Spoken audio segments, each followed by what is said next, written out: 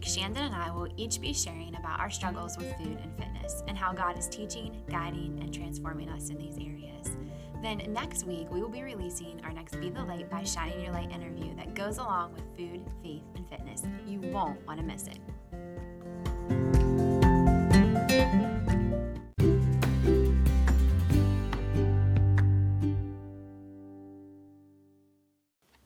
Welcome to the Be the Light podcast, Moms on a Mission. In today's episode, I'm going to be sharing about a big area of my life that God has been and is currently transforming me in: food and fitness.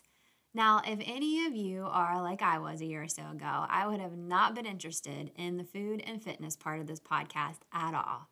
But I hope you're willing to hear me out. And also know, in anything that I share with you today, I am not saying that I'm an expert or that what my specific struggle is yours, or that what God is teaching me or leading me to is the same for you. However, I do know God wants us to trust all things to Him, and that includes our eating and our exercise. So with that being said, let's dive in. To start this off, I kind of have to share a little bit about how I looked at food and fitness growing up. Now, we always had a family dinner time at my home, but many days it might have consisted of TV dinners. We came home from school to bags of chips and Little Debbie's and Yoo-Hoo. And then at my grandparents', where I spent many weekends and summers, we had amazing meals, but we also had lots of treats, pop, and snacks. Now, I was very active growing up. I always rode bikes, I played outside, I played sports, but really, the only exercise program that I'd ever seen was Sweatin' to the Oldies, which my Aunt Wilda used to do with us.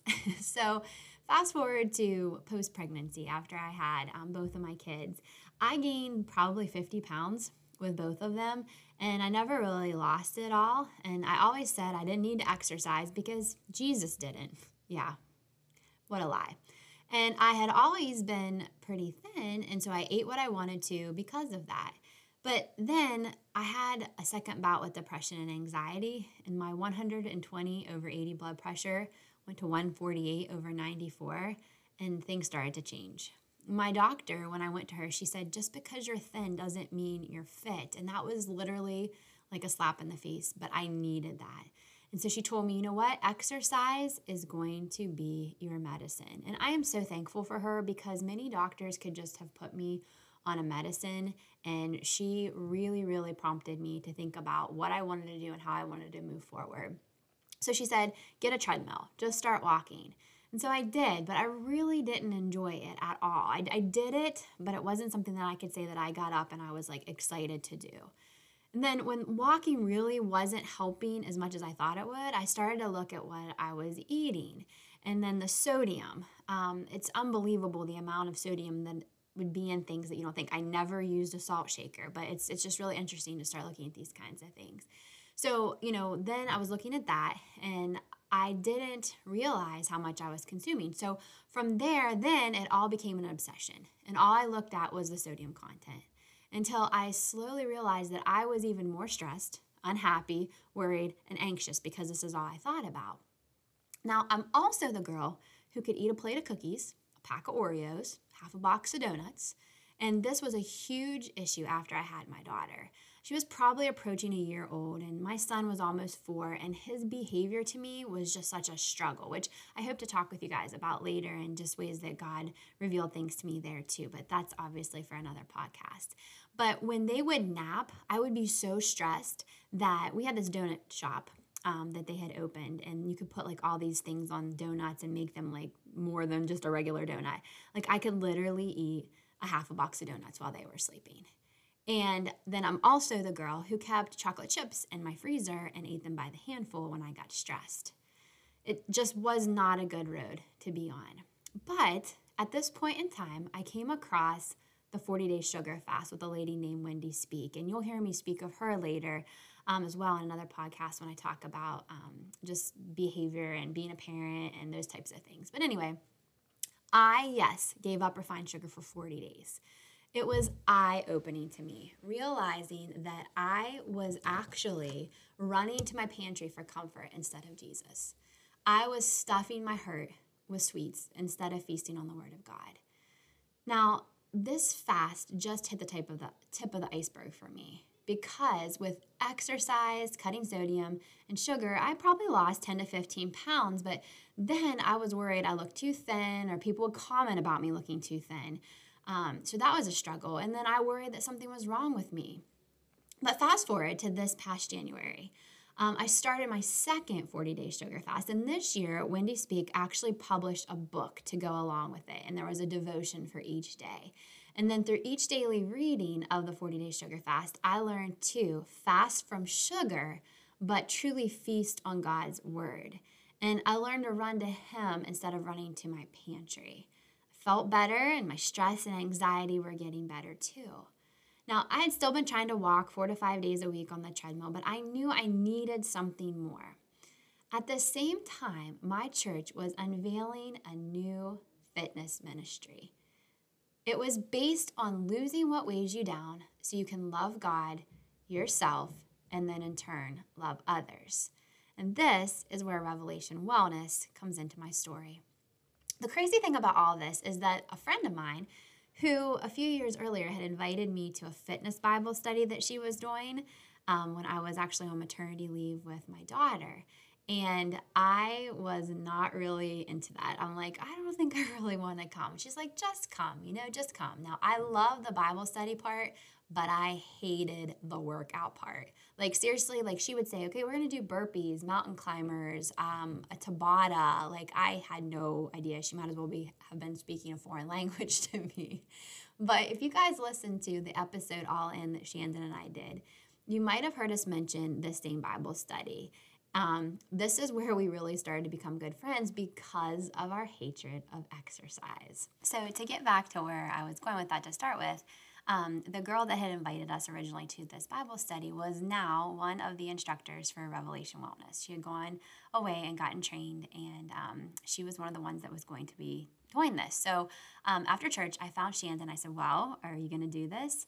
So it took us a day or so to decide, and we did sign up. So if I had to be completely honest with you, I would say I was really apprehensive about working out with a group and finding a sitter for my kids each Sunday for 2 hours in the evening, because my husband was also going to do the program with us, but truly it all worked out. I had no clue what this 8-week journey would look like, but as I went each week, I did the Bible study each day, and then I started to see my exercise as worship.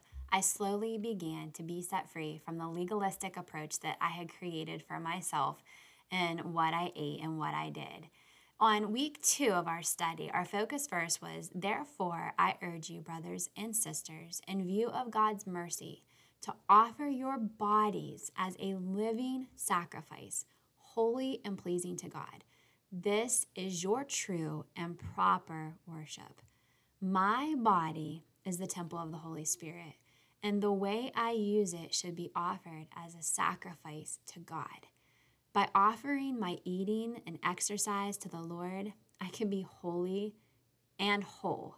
So this is what I started to do. And for the first time, I couldn't wait to exercise, to move my body. And my prayer became, as I sat down for my meals, Lord, fill me up more than my food.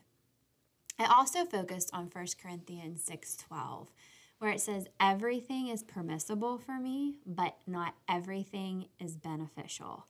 Yes, God permits me to eat a donut, but is it really beneficial to me to eat a whole box of donuts? It might feel good at the time while doing it, but later when my body is tired and I have no energy for my kids, was it really beneficial? As they say, we want sustaining fuel, not draining fuel. And we have to think of our food as our fuel. So what kind of fuel do you want to put in your body? I started to be transformed over these weeks. I felt better. I was enjoying exercise. I was eating right. I had more energy. And then I really wanted what I had for others to have as well. So something that I had to realize, though, through all this, and that I saw in myself as well, is that you have to want it, and it has to be the right time. As much as I didn't want to be in a depressed, anxious state a couple years ago with higher blood pressure, I feel it began to put me in the right spot to open my heart up for my transformation. I also have felt that this ministry came at the right time because our last class was canceled because it was the weekend of when our state went into quarantine. Now, my old self would have been stressed, overwhelmed. I would have been eating cookies and donuts and going to my freezer to get out my chocolate chips. But I knew I wanted to and needed to be whole during this time. And oh, how thankful I am for it. Now, I am, like, when I look back at this, or even now, and I ask myself questions like, am I perfect at this all the time? Absolutely not. Are there days I'd rather just sit around and watch TV with my kids when I'm supposed to exercise? Yes. Or are there days that I do eat a whole leftover Hershey bar from the s'mores that my kids had the night before? Yes, I do. And there are times when I totally find myself running to, chocolate or to a cookie that I have instead of going to His Word. And, one thing I do is I try to not keep these things around because if they're not here, then I'm not tempted. So that does help a lot too. But Philippians 3:12 says, "Not that I have already obtained all of this or have already arrived at my goal, but I press on. I press on to take hold of that for which Christ Jesus took hold of me." As in the words of, and I know this is completely, obviously not biblical, but as in the words of Joe Dirt, I just keep on keeping on. And I focus my mind, realizing that I don't ever want to go back to the bondage that I was in before. I focus on the fact that I want to be healthy spiritually. I want to be healthy mentally, and I want to be healthy physically so that I can love others well. There is truly so much that I could share, but my hope and prayer is that if you have felt like I did, or that you have other food and fitness struggles, because there can be people that are the epitome of health, that they are, strong from working out and they've got their eating all together, but you just don't have the God part of it. And that's what truly transforms you. So I just really want you to be transformed. I want you to have a transformation story too. This ministry outreach is literally for anyone. I mean it. Like our class when we started, I was so worried, but it was all ages. I mean, from people in their 20s to their 70s, all body types, all fitness levels. It truly is for anyone. Well, I really appreciate you letting me share my journey so far with you, and I hope something resonated with you today. So that you will be able to be whole and holy and healthy and be able to go out and share Jesus. And when we talk about being the light, I really hope that you guys understand that this light is not of ourselves. This light is because of Jesus. So when I end every podcast with go out and be the light today, I'm really saying go out and be His light today.